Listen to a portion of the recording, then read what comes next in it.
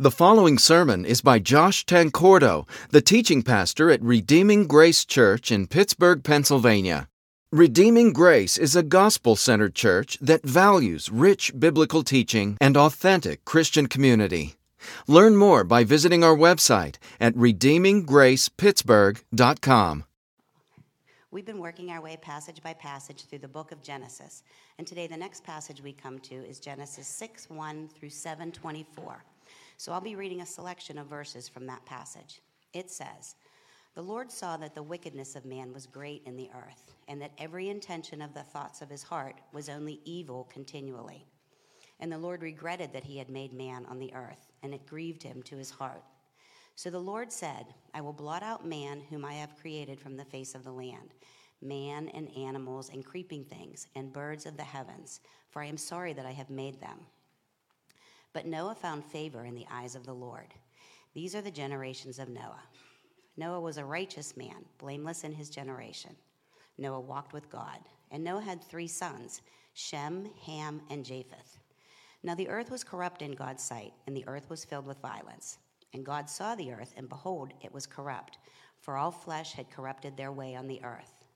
And God said to Noah, I have determined to make an end of all flesh, for the earth is filled with violence through them. Behold, I will destroy them with the earth. Make yourself an ark of gopher wood. Make rooms in the ark, and cover it inside and out with pitch.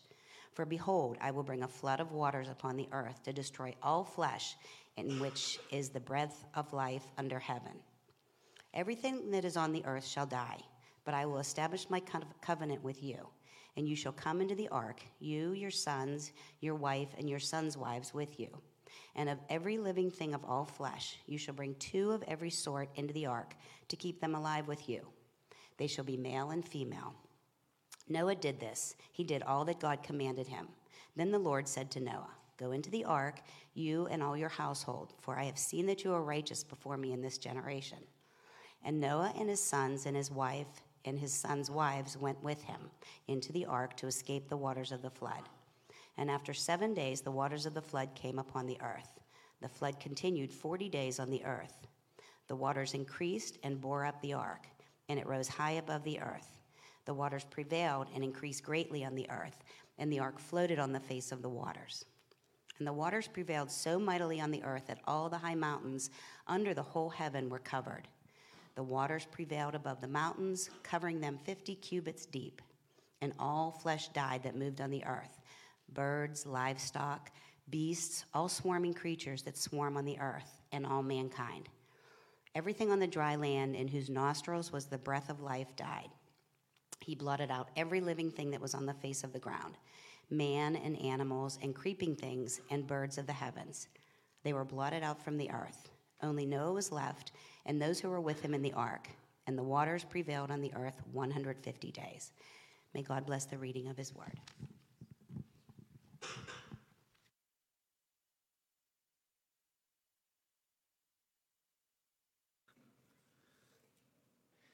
Thank you, Linda. Let's pray this morning. Father, your word is indeed a lamp to our feet and a light for our paths. So shine your light brightly this morning. Lord, help us to see everything we need to see about who you are, what you've done, what you promise, what you teach, and what you desire for our lives. Minister to us by your Holy Spirit today. For it's in Jesus' name we pray. Amen. One of the most cherished teachings in the Bible is that God is love. Those are the exact words we find written in 1 John 4:8. It tells us quite clearly, God is love. And what a wonderful and glorious truth about God that is. And yet, many people seem to embrace this idea of God's love in a way that deliberately excludes the idea of his justice and his judgment. Tim Keller writes that today many of the skeptics I talk to say, as I once did, they can't believe in the God of the Bible who punishes and judges people because they believe in a God of love. I now ask, what makes them think that God is love? Can they look at life in the world today and say, this proves that the God of the world is a God of love? Can they look at history and say, this all shows that the God of history is a God of love? Can they look at the religious texts of the world and conclude that God is a God of love? By no means is that the dominant ruling attribute of God as understood in any of the major faiths. I must conclude that the source of the idea that God is love is the Bible itself. And the Bible tells us that the God of love is also a God of judgment, who will put all things in the world to right in the end. So the same Bible from which we get the concept of God's love in the first place is the very same Bible that teaches us about God's judgment. And that puts those who reject the idea of God's judgment in a very interesting predicament, doesn't it? Because on what basis do they embrace God's love, but not his judgment? Yet perhaps more often than not, that's exactly what they do. Most people have no problem with the idea of God's love. It's a very enjoyable subject for them to talk about, and they're happy to do so with a smile on their face. But as soon as someone who suggests that this God of love is also a God of justice who punishes people and judges people for their sins, well, then their expression immediately changes, and it becomes clear that they don't like the idea of God's justice or judgment at all. Many times, they'll even say something to the effect of, I could never believe in a God like that. And maybe that's sort of where you're at this morning.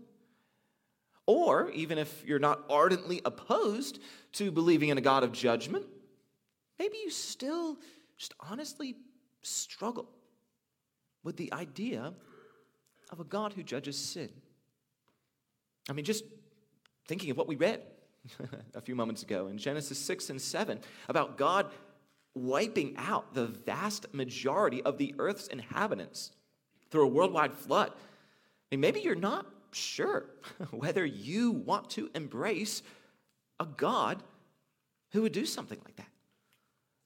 After all, there are many who would say that the action God undertakes in Genesis 6 and 7 is something only a monster would do. So do those people have a point?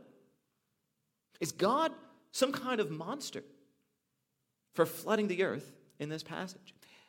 Well, my hope is that before our time together this morning is over, that you'll be able to confidently affirm that God is indeed no monster, but rather that he is altogether worthy of our worship, even as he judges people for their sins. Now, the main idea of this passage is that God responds to pervasive and worsening corruption by flooding the earth. And that will be our focus this morning. I know there's a lot of discussion about the historicity of this passage from a scientific perspective, and I'll just leave that discussion to those who are more knowledgeable about those kinds of things than I am. And instead, for our purposes this morning, I'm just going to go ahead and assume that this God who spoke the universe into existence can very easily also bring about a worldwide flood. That's not a difficult thing for him to do. Now, if you're interested in a scientific defense of the historicity of these chapters from a Christian perspective, then I'd be more than happy to direct you to a number of very helpful resources about that. But Our focus this morning will be on the main idea and what this passage is actually teaching us, which is that God responds to pervasive and worsening corruption by flooding the earth.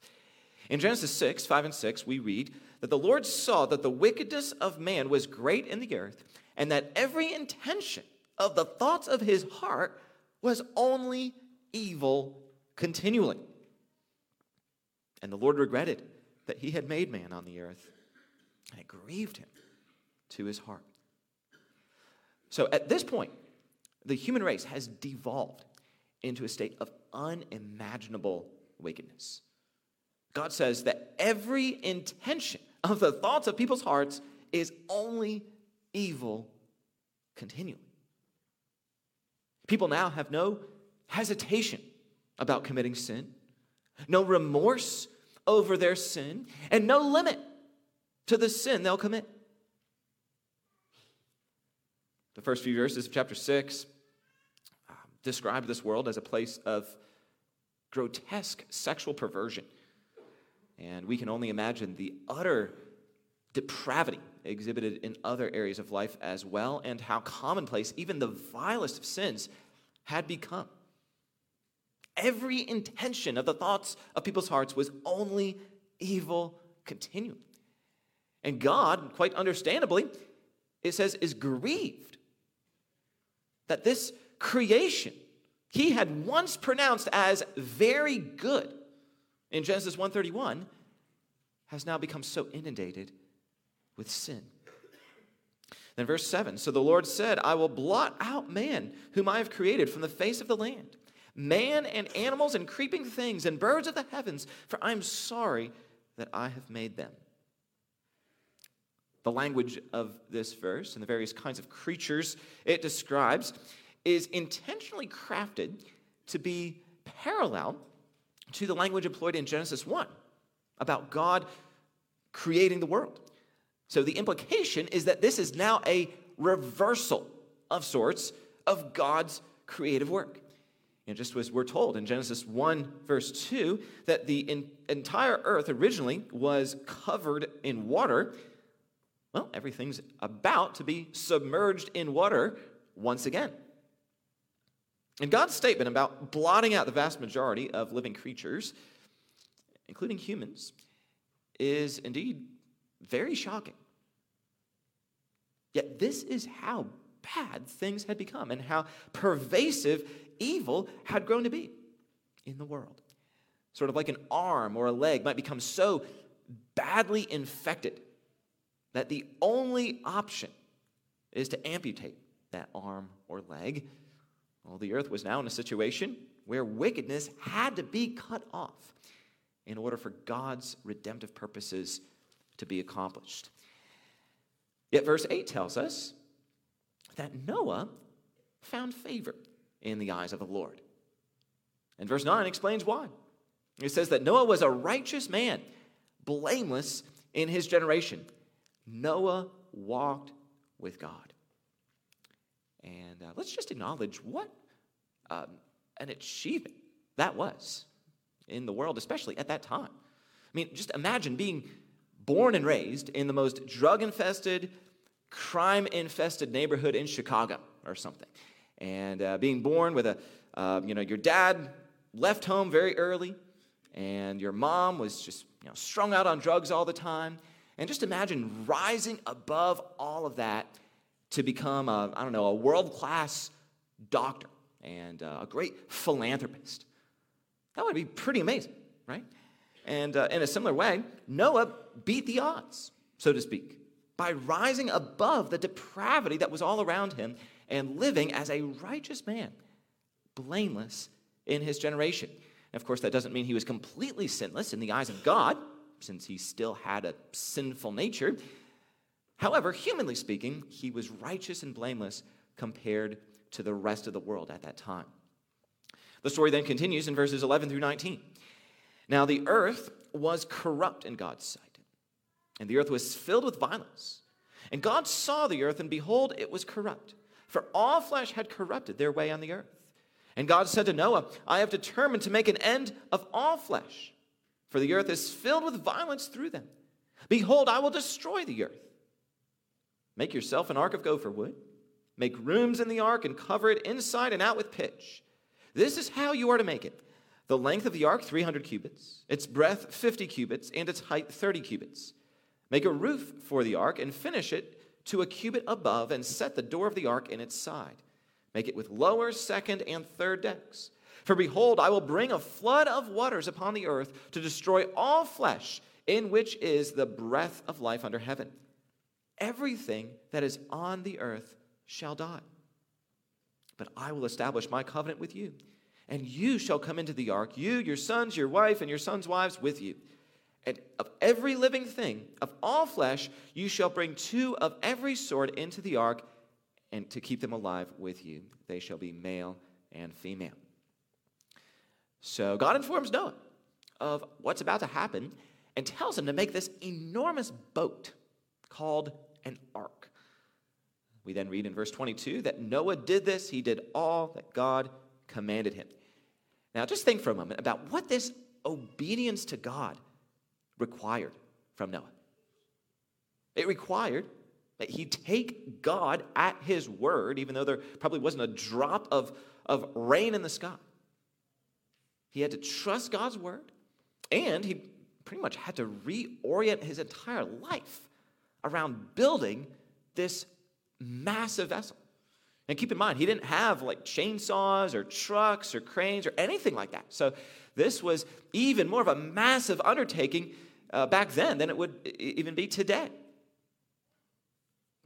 Based on some data in Genesis, scholars estimate that it probably took Noah somewhere between 50 and 100 years to build this boat. And he presumably did so with the help of his sons. Remember, he had 3 sons, but probably not with the help of anyone else.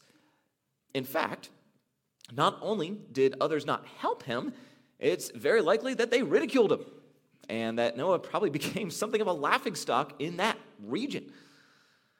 And by the way, that's a good reminder for us that if we're faithful to God, and the instructions God's given us about how we should live, then we also will often find ourselves swimming against the strong cultural current of society.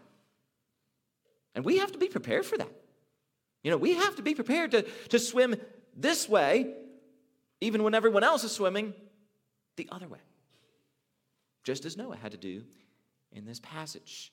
And yet Noah continued to labor year after year faithfully with the confidence that that the flood God had announced would indeed eventually happen.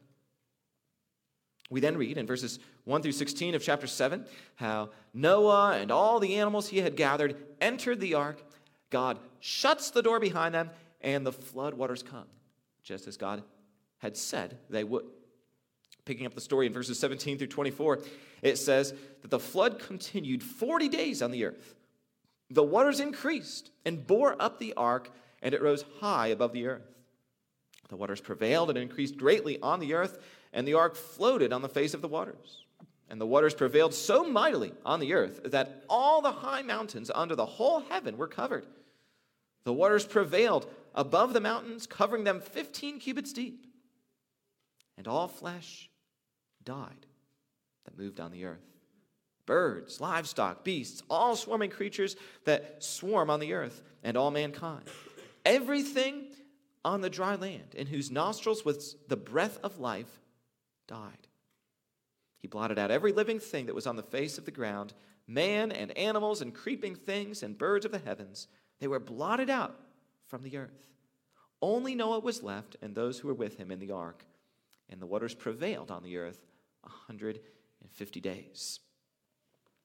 Again, this is a very sobering account of God's judgment on the earth. And some might wonder, how could God do such a thing? As we discussed at the beginning, is God some kind of monster for doing something like this? Can we really worship a God who kills off the vast majority of the earth's population with a worldwide flood?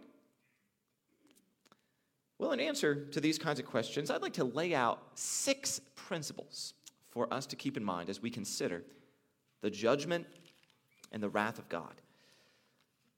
First, the Bible makes no apology for God's judgment and wrath. It doesn't whisper to us in hushed tones about these things, but rather tells us quite plainly about how God pours out judgment on those who continue in their rebellion against him. From Genesis to Revelation, we see stories of him punishing people for their sins. And yes, that includes the New Testament.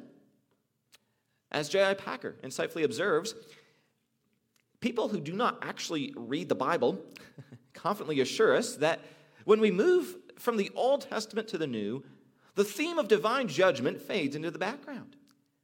But if we examine the New Testament, even in the most cursory way, we find at once that the Old Testament emphasis on God's action as judge, far from being reduced, is actually intensified.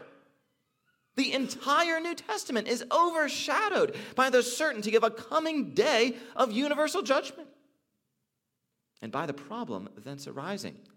How can we as sinners get right with God while there's still time?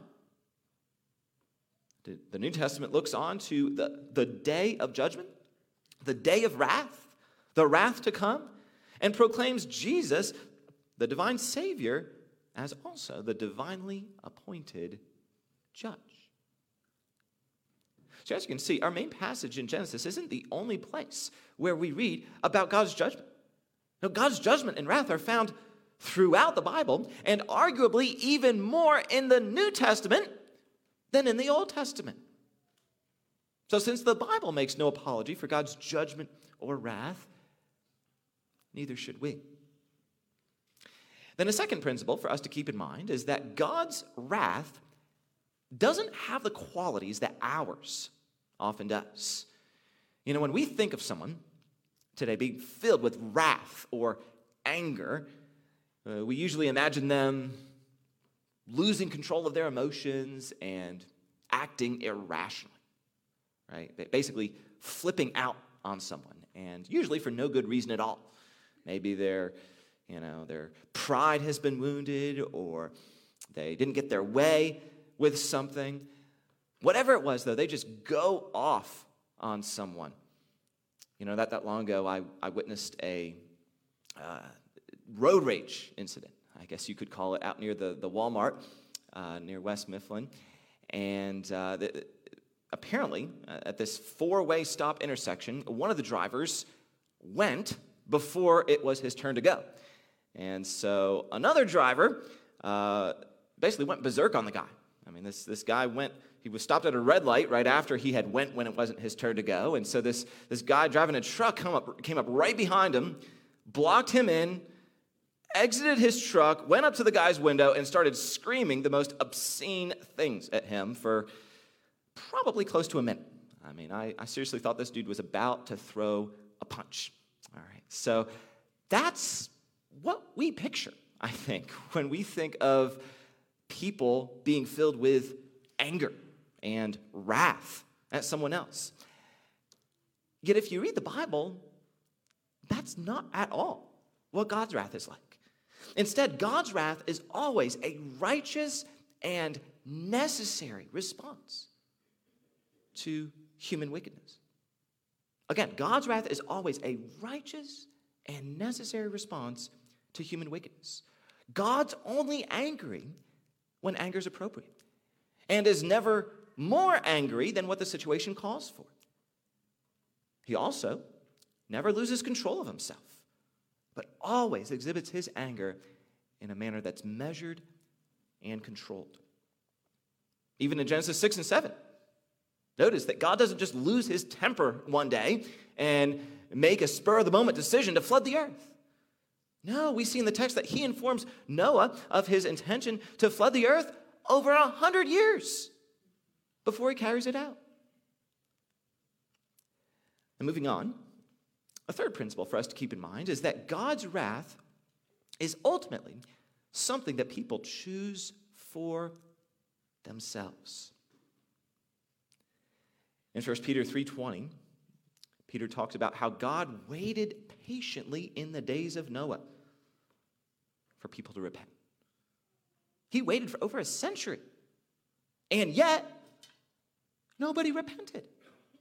Even though they saw Noah building the ark and undoubtedly heard Noah testify about what God had said he was going to do in flooding the earth, they chose to continue in their rebellion.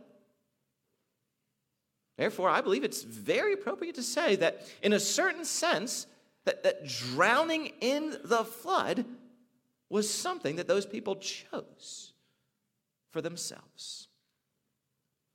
And the same can be said for all other instances where people suffer God's wrath as well. Again, to quote J.I. Packer, the decisive act of judgment upon the lost is the judgment which they pass upon themselves by rejecting the light that comes to them in and through Jesus Christ. In the last analysis, all that God does subsequently in judicial action toward the unbeliever, whether in this life or beyond it, is to show him and lead him into the full implications of the choice he has made. The unbeliever has preferred to be by himself, without God, defying God, having God against him, and he shall have his preference. Nobody stands under the wrath of God except those who have chosen to do so. The essence of God's action in wrath is to give men what they choose in all of its implications. Nothing more and equally nothing less. God's readiness to respect human choice to this extent may appear disconcerting and even terrifying, but it is plain that his attitude here is supremely just. What God is hereby doing is no more than to ratify and confirm judgments which people have already passed on themselves by the course of action they've chosen to follow. And that leads us right into the fourth principle for us to consider, which is that judgment and wrath are necessary, essential aspects of God's moral perfection. Think about all the evil that takes place in this world.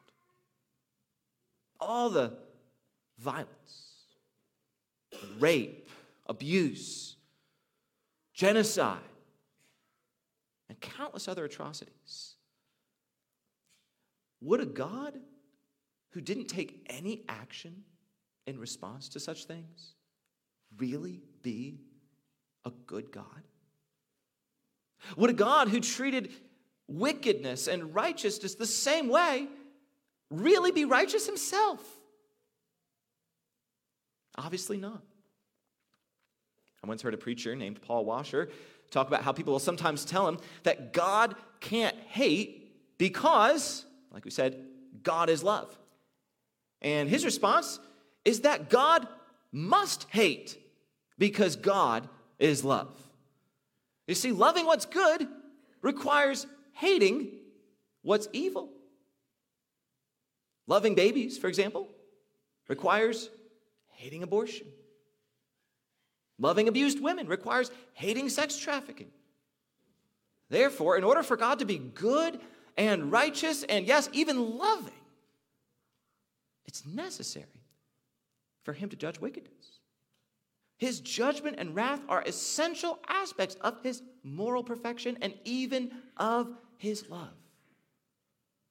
God wouldn't be loving if he didn't judge sin.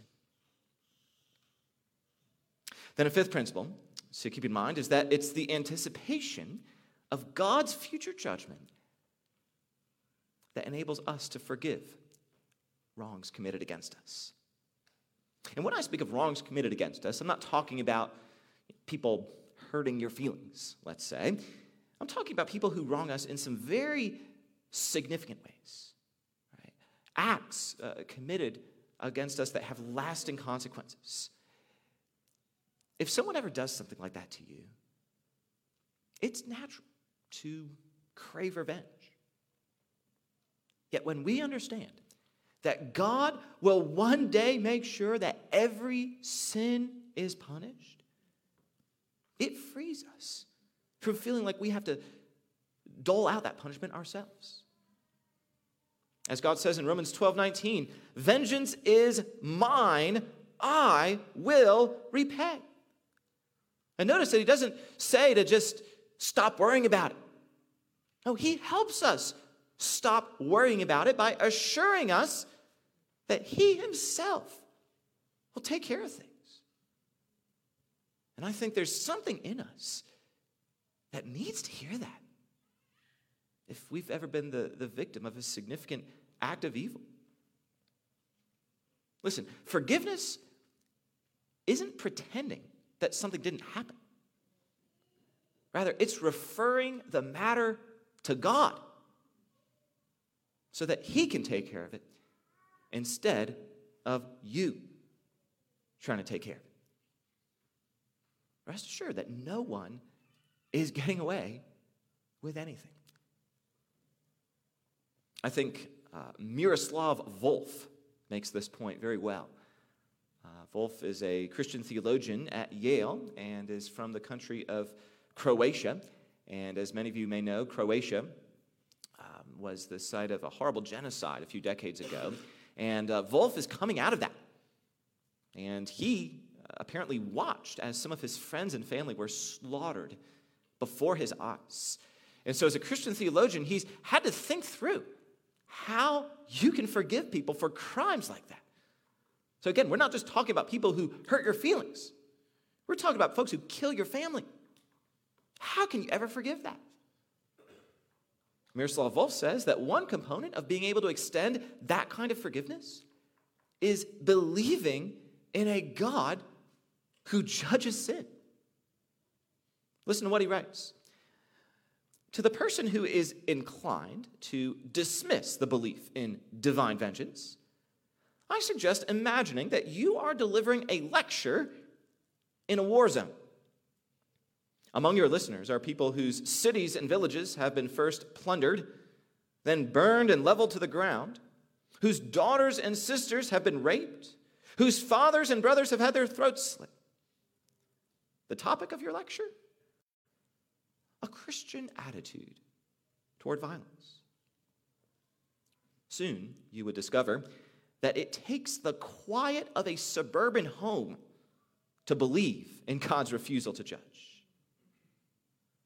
If God were not angry at injustice, God would not be worthy of our worship. The certainty of God's just judgment at the end of history is the presupposition for the renunciation of violence in the middle of it. In other words, the only way that we can relinquish our right to demand payment now for the ways people have wronged us is to believe that God will eventually sort things out. Vengeance is mine. I will repay, he says. And believing that is the only way that you and I can be free from the deepest levels of bitterness and hatred and despair. So that's another reason why the idea of God's judgment isn't something we should shun, but rather something we should embrace. Then a sixth and final principle for us to keep in mind is that God's judgment is completely and utterly deserved. When people rebel against the God who created them and who's showered them with blessing on top of blessing, they deserve to be punished for their rebellion. They've essentially committed what amounts to cosmic treason against the God of the universe. And therefore, we should expect God to show them judgment, to hold them responsible for their sins. That's the normal and appropriate pattern for the way things typically operate, right? Crime deserves punishment. So it shouldn't surprise us when we read stories in the Bible about God judging people. Instead, you know what should surprise us? It's God's mercy. That's the truly astonishing thing.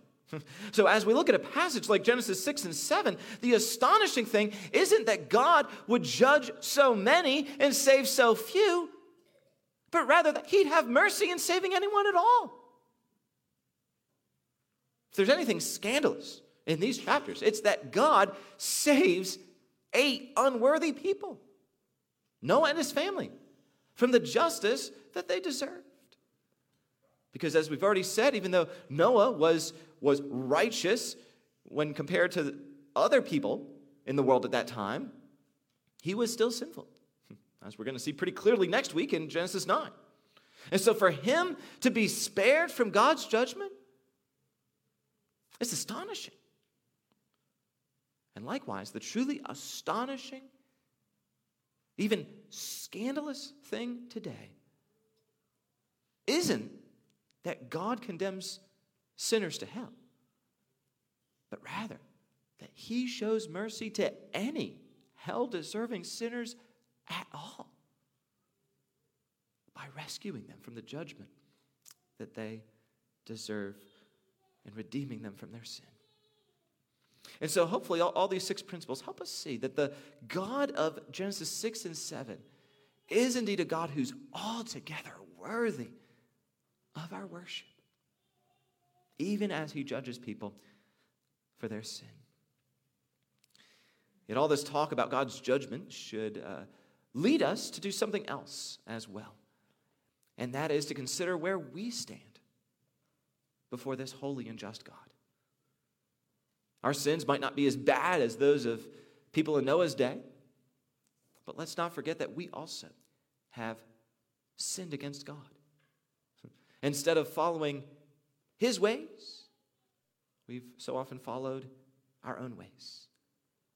Instead of seeking to exalt him, we've so often sought to exalt ourselves. We've done things we shouldn't have done, said things we shouldn't have said, and thought things we shouldn't have thought, with the result that we stand condemned before God. And the Bible teaches that God's judgment will come just as surely as the floodwaters of Genesis 7. Like the flood, it might be delayed for a long time, but make no mistake, it's coming. As Jesus himself says with reference to this coming judgment, in Luke 17, 26 and 27, just as it was in the days of Noah, so will it be in the days of the Son of Man. They were eating and drinking and marrying and being given in marriage until the day when Noah entered the ark and the flood came and destroyed them all. So be warned that destruction is coming. And that it will come so suddenly, Jesus says, that the majority of people in this world will be caught off guard. And even if this judgment doesn't come in your lifetime or my lifetime, each one of us will still, of course, one day die and stand before God.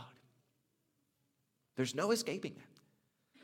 And yet, thankfully, the good news of the gospel is that God has provided a way for us to be saved. Just like he provided the ark for Noah and his family so that they could be spared from the flood, he's provided us with a way to be saved from his judgment as well.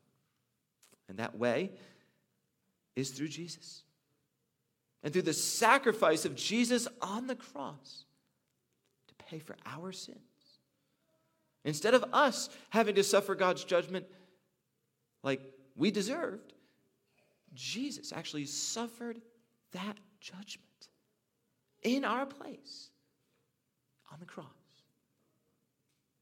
In his unimaginable love, Jesus took on himself the judgment that we deserved. He took it. And so it's through the cross that God's provided an ark of salvation, as it were, that rescues us from the coming judgment. And only those who enter that ark will be saved. And so the choice is yours. Will you enter the ark like Noah and his family by renouncing your sins and looking to Jesus for rescue? Or will you refuse to enter the ark and endure the consequences you've chosen for yourself? You know, Jesus stands ready to save you, even now, even today, if you'll simply look to him and put your trust in him for rescue. He's got his arms wide open. He's already accomplished everything that needed to be accomplished, and now stands ready for you to look to him, to receive all of the benefits of what he's done. Will you do that even today?